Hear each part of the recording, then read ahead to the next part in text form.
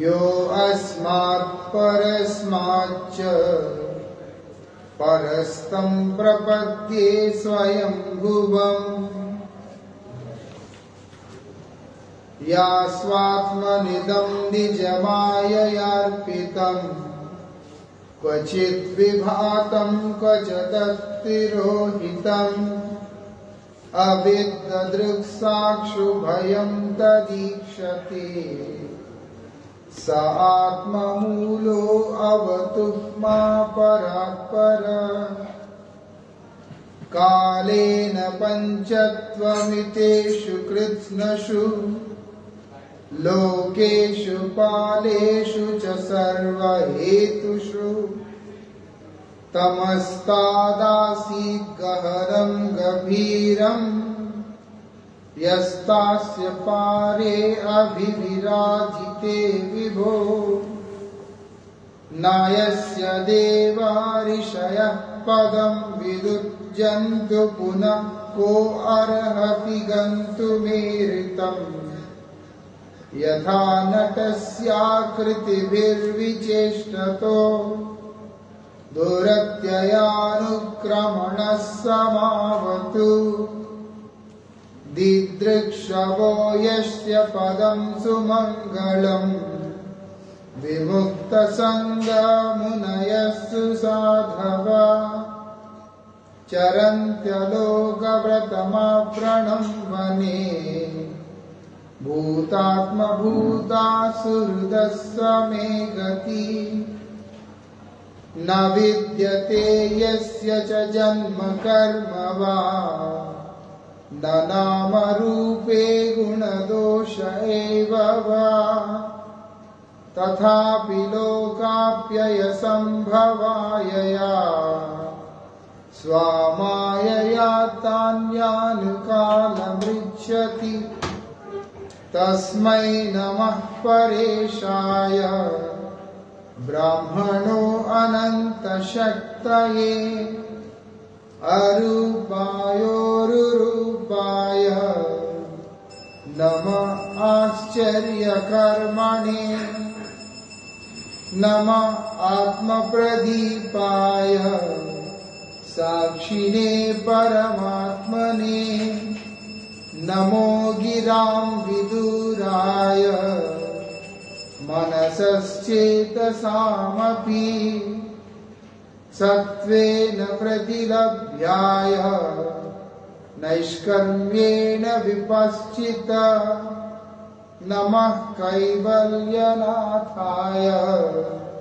निर्वाणसुखसंविदे नमः शान्ताय घोराय मूढाय गुणधर्मिणे निर्विशेषाय साम्याय नमो ज्ञानघनाय च क्षेत्रज्ञाय नमस्तुभ्यं सर्वाध्यक्षाय साक्षिणे पुरुषायात्ममूलाय मूलप्रकृतये नमः सर्वेन्द्रियगुणदृष्टे सर्वप्रत्ययहेतवे असताच्छाय योक्ताय सदा भासाय ते नमः नमो नमस्ते अखिलकारणाय निष्कारणाय अद्भुतकारणाय सर्वागमाम्नाय महार्णवाय नमो अपवर्गाय परायणाय। हम यहाँ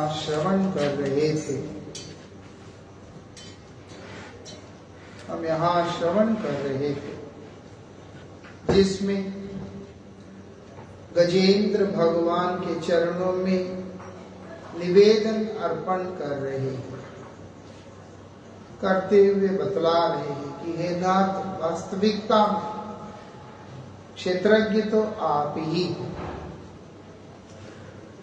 वो तो बदजीव है जो सोचता है कि मैं क्षेत्रज्ञ हूं। सत्य तो उसका सोच भी एक विचार में गलत नहीं है। जैसे एक व्यक्ति मकान में रह रहा है लेकिन वो किराए का है, वो सोच रहा है कि मेरा मकान है, तब तक ही उसका मकान है जब तक कि वो वहां पर रह रहा है, और वो भी उसका होते हुए भी नहीं, उसको सिर्फ रहने के लिए दिया गया है। ऐसा इस कारण से वो सोचता है कि मैं मालिक हूं, लेकिन उसको ये भी पता होता है कि इसका असली मालिक जो है वो तो कोई और है। ऐसा हमको ये शरीर मिला, क्यों मिला है? वो बोलते हैं कर्म करने और कर्म फल को भोग करने। ऐसा क्योंकि जीव का कर्म वो कृष्ण विमुख होते ही शुरू हो गया है। कृष्णोन्मुख होने के बाद तो सेवा है, वहां तो कर्म है नहीं। कृष्ण विमुख होते ही कर्म शुरू हो गया। अनादिकाल से विमुख होने के कारण अनादिकाल के कर्म, उस कर्म के फल को उसको भोगना पड़ता है। उसके लिए ये शरीर उसको दिया गया है। ऐसा है, लेकिन वो समझता नहीं इस चीज को। इसलिए गजेंद्र यहां पर बोल रहे हैं, क्या बोलते हैं? वास्तविकता में पूर्ण रूप से ज्ञाता आप ही हैं, और उसके बाद सर्वाध्यक्षाय, आपकी अध्यक्षता में ही सब कुछ व्यवस्थित हो रहा है। ऐसा इसीलिए भगवान गीता जी में भी इसी वाणी को पुष्टि करते हुए बतला रहे, मय्याध्यक्षेन प्रकृति सूयते सचराचरम। ऐसा हे पुत्र, हे कुंती पुत्र, हे अर्जुन, वो बोलते मय्याध्यक्षेन प्रकृति, ये जो प्रकृति है वो मेरे अध्यक्षता से ही चल रहा है। ऐसा कार्य कर रही है प्रकृति, तो उसके पीछे का कारण क्या है? वो मैं ही हूं। हर कार्य के पीछे जो कारण है वो मैं स्वयं हूं। ऐसा, और ये प्रकृति के अंदर मतलब भगवान की जो शक्ति है, वो शक्ति क्या कर रही है? सारा कुछ व्यवस्थित करके चल रही है। ऐसा ये जितना भी चराचर सृष्टि है उन सबको सृष्टि कर रही है।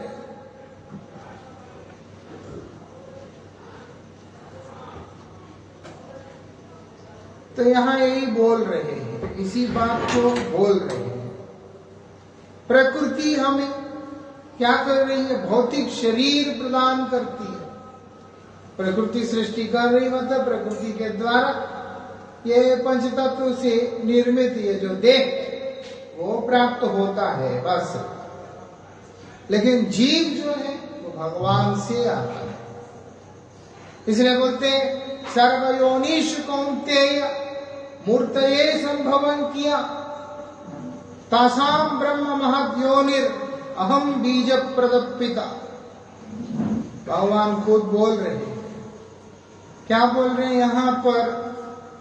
कि ये जो शरीर है, ये जो क्षेत्र है, वो प्रदान करेगा भगवत की शक्ति, भगवान की प्रकृति, लेकिन उसके अंदर जो उसको देखने वाला जो दृष्टा है उसको कहां से लेके आ रहे हैं?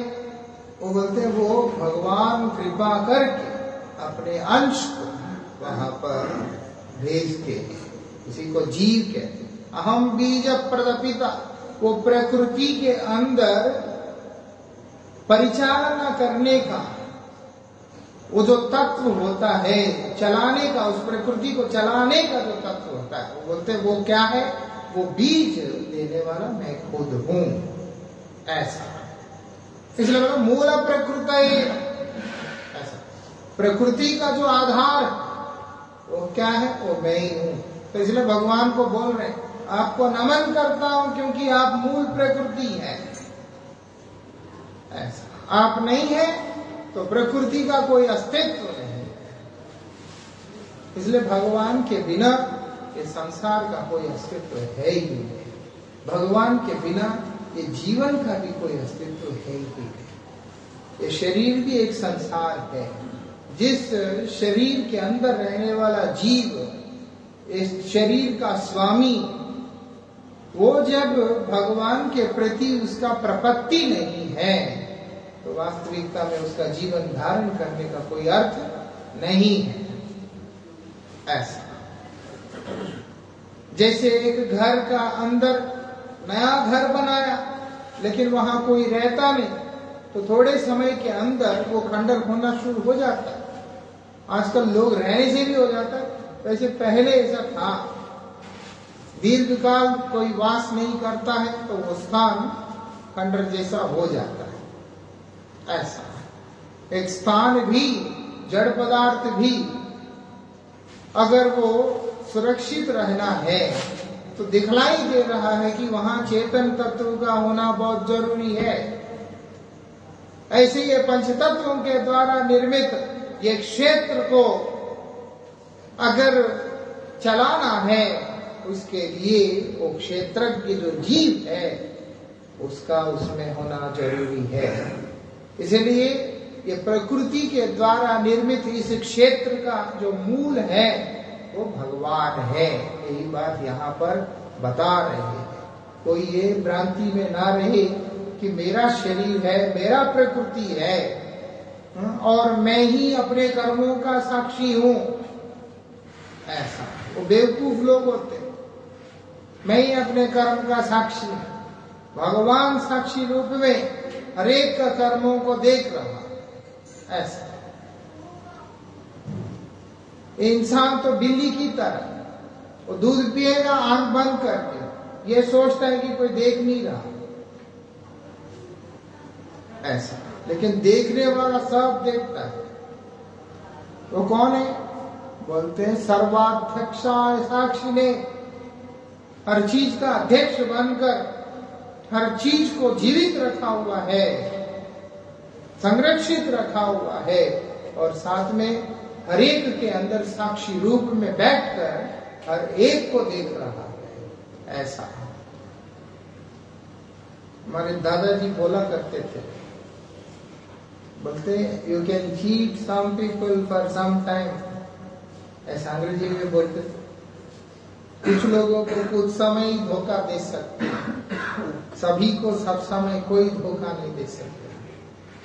लेकिन अद्भुत बात यह है कि हो सकता है हम सभी को सब समय के लिए धोखा दे दे, लेकिन सबसे बड़े धोखेबाज जो है वो भगवान है।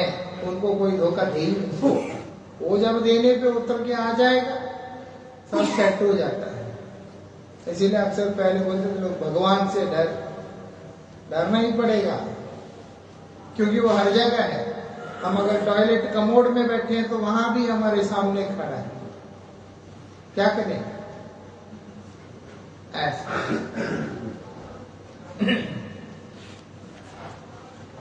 आगे बोल रहे हैं, हे नाथ, आप समस्त इंद्रिय विषयों के दृष्टा, आपकी कृपा के बिना कोई भी समस्या का हल होने की संभावना ही नहीं। ऐसा सारी समस्याओं का हल भगवान के चरणों में ही है। ऐसा अब समस्या आ गया, हिरण्यकशिपु को वर दे दिया ब्रह्मा ने। अब हिरण्यकशिपु का उस वर का समाधान ब्रह्मा के पास ही नहीं, क्या करे? वही वर दिया और उनके पास ही उसका समाधान नहीं है। ऐसा भस्मासुर को वरदान दे दी और उनके पास ही उसका समाधान नहीं है। अब ये क्या करे? वो उनके पीछे भागने लगा कि मुझे आप ही के ऊपर प्रयोग करना है। आगे आगे महादेव भाग रहे, पीछे वो भाग रहे, ऐसा। लेकिन अगर भगवान किसी को वरदान दे देते हैं तो भी उनके पास उसका अल्टरनेट रहता ही रहता है, ऐसा। इसलिए बोलते हैं जितने भी संदेह है या जितने भी संशय है, वो बोलते हैं ऐसी कोई चीज का हल भगवान के बिना और उनके कृपा के बिना और कहीं है ही नहीं है, ऐसे यहाँ पर बोल रहे हैं गजेंद्र बोल। इसलिए जिस समस्या में मैं हूं, मुझे मालूम है कि उसका हल भी आपके पास होगा, आप ही उसका हल निकाल सकते हैं, ऐसे है। आप कौन है? इंद्रियों के जो विषय हैं उनके दृष्टा है, ऐसा। इंद्रियों के विषय क्या है? शब्द, स्पर्श, रूप, रस, गंध, ऐसा। उनका दृष्टा है, वो उनका दृष्टा भगवान स्वयं है, ऐसा। और क्या बोल रहे हैं यहां पर? ये जो भौतिक जगत है, ये संसार, ये क्या है? असताच्छायोक्ताय सदा भासाय ते नमः। वो बोलते क्या ही ये संसार जो है आपके अनुरूप छाया के समान है, उस जगत का छाया ही ये भौतिक जगत है, ऐसा। इसीलिए वो बोलते हैं व्यक्ति क्या करता है, वो इसको देखकर ऐसा भ्रमित होता है और चिंतन करने लगता है कि ये सब सत्य है। हो ना हो, क्यों ऐसा भ्रमित होता है? क्योंकि वो भगवान के उस जगत की छाया होने के कारण, ऐसा। हमारा जो छाया है वो देखने से मालूम पड़ता है कि वो तो छाया मात्र ही है, लेकिन उस जगत का है, उसका जो छाया है वो मालूम नहीं पड़ता कि वो छाया है। वो पूर्ण रूप से ऐसा अनुभव में आता है कि ये भी सत्य ही है, ऐसा। इसीलिए उस सत्य और असत्य का जो अंतर है, वो जो एक क्षुद्र जीव है वो अपनी चेष्टाओं से कभी भी नहीं समझ पाता। इसलिए शुरू से बोल दिया भगवान के शरण में जाना, ऐसा। क्या बोलते हैं? मामैव ये प्रपद्यन्त, मेरे धाम के अतिरिक्त जो कुछ भी है वो सब मेरा माया ही है। इसीलिए जो इस भौतिक जगत, उस जगत का छाया है, वो वास्तविकता में माया। माया मतलब क्या है? जो नहीं है लेकिन ऐसा भ्रमित करता है कि है, ऐसा। ऐसे कैसे सोचते? नहीं है, वो है जैसा लगता होगा, बोलते हैं हाँ है, लेकिन इस जगत में नहीं है। इस जगत में वो केवल छाया रूप से है, ऐसा। अब आप देखो अभी भी है वो होलोग्राम इमेजेस जो चलते हैं, है ना, पब्लिक के बीच में होलोग्राम इमेज का प्रोजेक्शन करके पब्लिक को कंफ्यूज करते हैं कि यहाँ आदमी है या सिर्फ इमेज मात्र ही है। होता ना ऐसा? वो वहां पर स्टेज के ऊपर खड़े होकर लेक्चर भी दे रहा होता है, लोग देख रहे भी होते हैं, लेकिन एक्चुअल में वहां पर वो प्रोजेक्शन है, पर्सन नहीं है, ऐसा है। वो 3D टाइप प्रोजेक्शन है। अभी हम लोग मुंबई में T2 एयरपोर्ट में गए थे एक बार, जब फ्लाइट के लिए वेट कर रहे थे, वहां एक स्टूडियो था, उस स्टूडियो में गए। वो क्या करता है, आदमी को ऐसे बिठाता है, उसके बाद कैमरे को ऐसे घुमाता है, फिर उसका 3D इमेज को बनाता है, और वो क्रिस्टल के अंदर बनाकर आपको दे देगा। अब आप उस क्रिस्टल में देखोगे उस इमेज को, जैसा आपका मूर्ति मानो अंदर बना हुआ है ऐसा आपको दिखलाई देता है। क्या मूर्ति बना हुआ है? वो ऐसा नहीं लगता कि फोटो बनाया, वो क्लियरली लगता है कि एक स्क्वायर जैसा क्रिस्टल होगा, बड़ा सुंदर सा। उसमें ऐसा लगता है कि जैसे व्यक्ति का मूर्ति है। साइड से देखोगे तो साइड दिखाई देगा, इधर से देखोगे ये दिखाई देगा, पीछे से देखोगे तो बाल दिखेंगे, अगर शिखा है तो वो भी दिखेगा, चेहरा दिखेगा, चश्मा दिखेगा, each and everything is visible. जिसको नहीं समझ है उसको ऐसा लगेगा कि कांच के अंदर किसी ने मूर्ति तराश के रखा हुआ है ऐसा। लेकिन सत्य तो ये है वो मूर्ति है ऐसा ही है। तो यहां यही बात बता रहे हैं, वो माया है, वो जितना भी है वो छाया जो दिखता है वो दिखलाई देता है। बट फैक्ट ये है कि ऐसा कुछ होता नहीं है। जो है वो उसी जगत में होता है, इस जगत में नहीं होता है ऐसा। लेकिन जीव क्या समझता है कि ये सब सत्य है, क्योंकि उसको पता नहीं। सत्य तो ये है उस जगत के, इस जगत के अंदर उस प्रभु का एक झलक जो है वो दिखलाई पड़ता है ऐसा। कैसे दिखलाई पड़ता है? क्योंकि चैतन्यता के रूप में दिखलाई पड़ता है, चेतनता के रूप में, चेतन सत्ता के रूप में दिखलाई पड़ता है। एक बात है यहां पर बतला रहे हैं, और बोलते इंद्रिय कर्मों के विषय वास्तव में आपके द्वारा देखे जाते हैं। वास्तविकता में आपके द्वारा देखा जाता है। आपके निर्देश के बिना जीव एक पग भी आगे नहीं बढ़ सकता।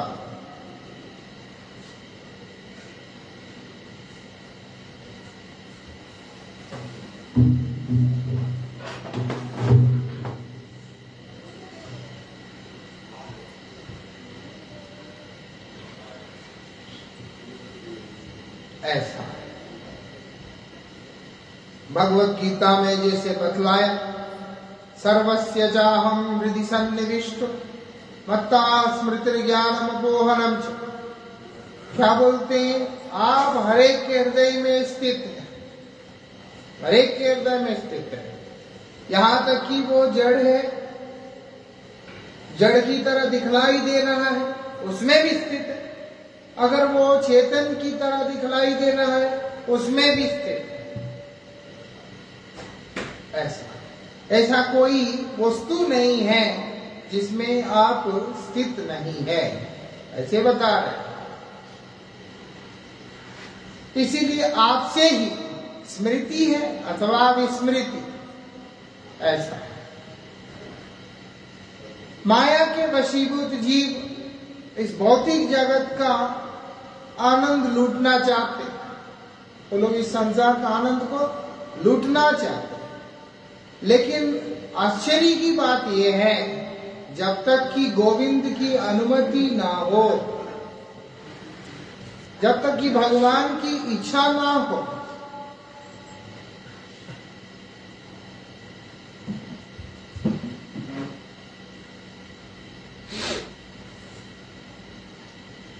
तब तक वह अपने जीवन के क्या बोलते हैं उद्देश्य के अनुसरण करने में प्रगति नहीं कर सकते हैं ऐसा। जीवन का उद्देश्य भगवान का भक्ति करना ऐसा।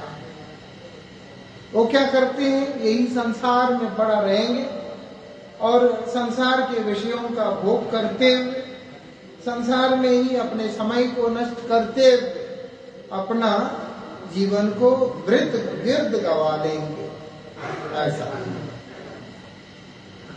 लेकिन वास्तविक उद्देश्य का अनुसरण करने में उनका प्रगति नहीं हो सकता है, वो लोग आगे नहीं बढ़ सकते।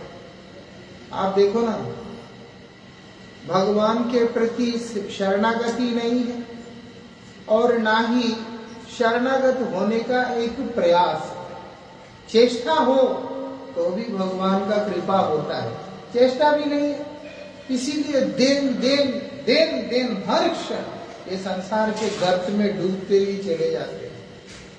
गर्त मतलब खड्डा, वो खड्डा में गिर गया, वो कहता जरूर है बहुत दुख है यहाँ, लेकिन उसको बोलो कि दुख है तो चल, वो जाएगा नहीं। क्यों? क्योंकि वो उस कृपा का हकदार हुआ ही नहीं। ऐसा उसको उस कृपा का वो हकदार हुआ ही नहीं। इस कारण से वो उसमें से बाहर निकलना ही नहीं चाहता। अब आप देखो, एक विचार से याज्ञिक ब्राह्मण है, हम लोग सुबह गए थे बात रोड में, वो लोगों ने उनके पत्नियों के चरण स्पर्श किए और अपने आप को धिक्कारने लगा, लेकिन अपना जो जीवन पद्धति है उसको बदला नहीं है। कहीं सुनते हैं कि बाद में वो लोग सुधर गए थे, बदल गए थे, भक्त बन गए थे, भगवान को मिलने गए थे ना, ऐसा ये संसारी जीव ऐसे ही होते हैं। उस समय उनके अंदर एक आवेश आता है और थोड़ी देर के लिए उनके अंदर जागृति आता है, फिर उसके बाद पुश हो जाता है। कारण उसका क्या है? वो बोलते हैं भगवान का आदेश का होना, भगवान का कृपा का होना। वो कृपा कैसे होता है? जब कोई व्यक्ति उन्हीं को चाहता है तभी कृपा होता है।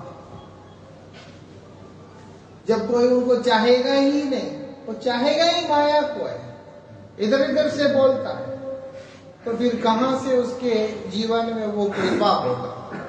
वो भी भगवान का कृपा ही है, क्योंकि तुम माया चाहते हो तो मिल रही है। हर चीज में भगवान का कृपा है। किसी को विष्ठा खाना पसंद है, ठीक है ना? विष्ठा समझते हैं? सभी नहीं समझते, समझते हैं, अच्छी बात। किसी को विष्ठा खाना पसंद। भगवान इतने दयालु है कि उसको बोलते तू सूकर बन, ऐसा। क्योंकि उसमें तुम अलग अलग रसों को अनुभव कर सकते। विष्ठा खा के सुअर जो सुख अनुभव कर सकता है, इंसान थोड़ा कर सकता है। लेकिन उसकी वृत्तियां ऐसी है कि वो विष्ठा ही खाने लायक है, तो भगवान बोलते हैं कि जा, वो योनि में तुझे ज्यादा सुख मिलेगा। ऐसा हम देख रहे हैं, सुअर है, लेकिन भगवान का कृपा है। किसी को कुत्ते जैसा स्वभाव है, भगवान बोलता है अच्छा, तो वही योनि में रहकर उस सुख को भरपूर मात्रा में अनुभव कर। किसी की वृत्ति सांप की तरह, बोलते ठीक है, तो सांप जैसा बन और वहां उस सुख को अनुभव कर। किसी का बिच्छू की तरह डंक मारने का आदत है, बोलते ठीक है, तो बिच्छू ही बन, ऐसा। विष्ठा का कीड़ा से लेकर ब्रह्मा तक भी जो कोई भी जीव है, वो सबके ऊपर भगवान की महती कृपा है। और वो कृपा ही उनको उन रूपों में इस संसार में रखता है। लेकिन उनमें से अगर कोई ऐसा होता है कि नाथ अब मेरे से नहीं हो रहा, आप मुझे अनुग्रहित करें, मुझे अपने श्री चरणों में स्थान प्रदान करें, तो भगवान क्या करते हैं? उस व्यक्ति को इस संसार से उठा लेते हैं, ऐसा। नहीं है तो किसेर संसार ये छायाबाजी प्राय, इहां ते ममता करी दीने वृथा जाए। ये किस प्रकार का संसार है? छाया की तरह बता रहे हैं यहाँ पर। असताच्छाय युक्ताय गजेंद्र भी बोल रहे छाया जैसी सब कुछ है उसको, लेकिन बदजीव जो है, पतित जीव जो है, सत्य अनुभव कर रहा है। लेकिन नाथ मैं आपको क्या बताऊं, आपके उपस्थिति के कारण ही वो उसको सत्य देख पा रहा है, ऐसा। और वही पूर्ण सत्य भगवान को देख ले, भगवान का शरणापन्न हो जाए, तो फिर उसके लिए और क्या भाव रहेगा, कुछ भी अभाव रहेगा कि नहीं। यही बात यहाँ समझा रहे हैं।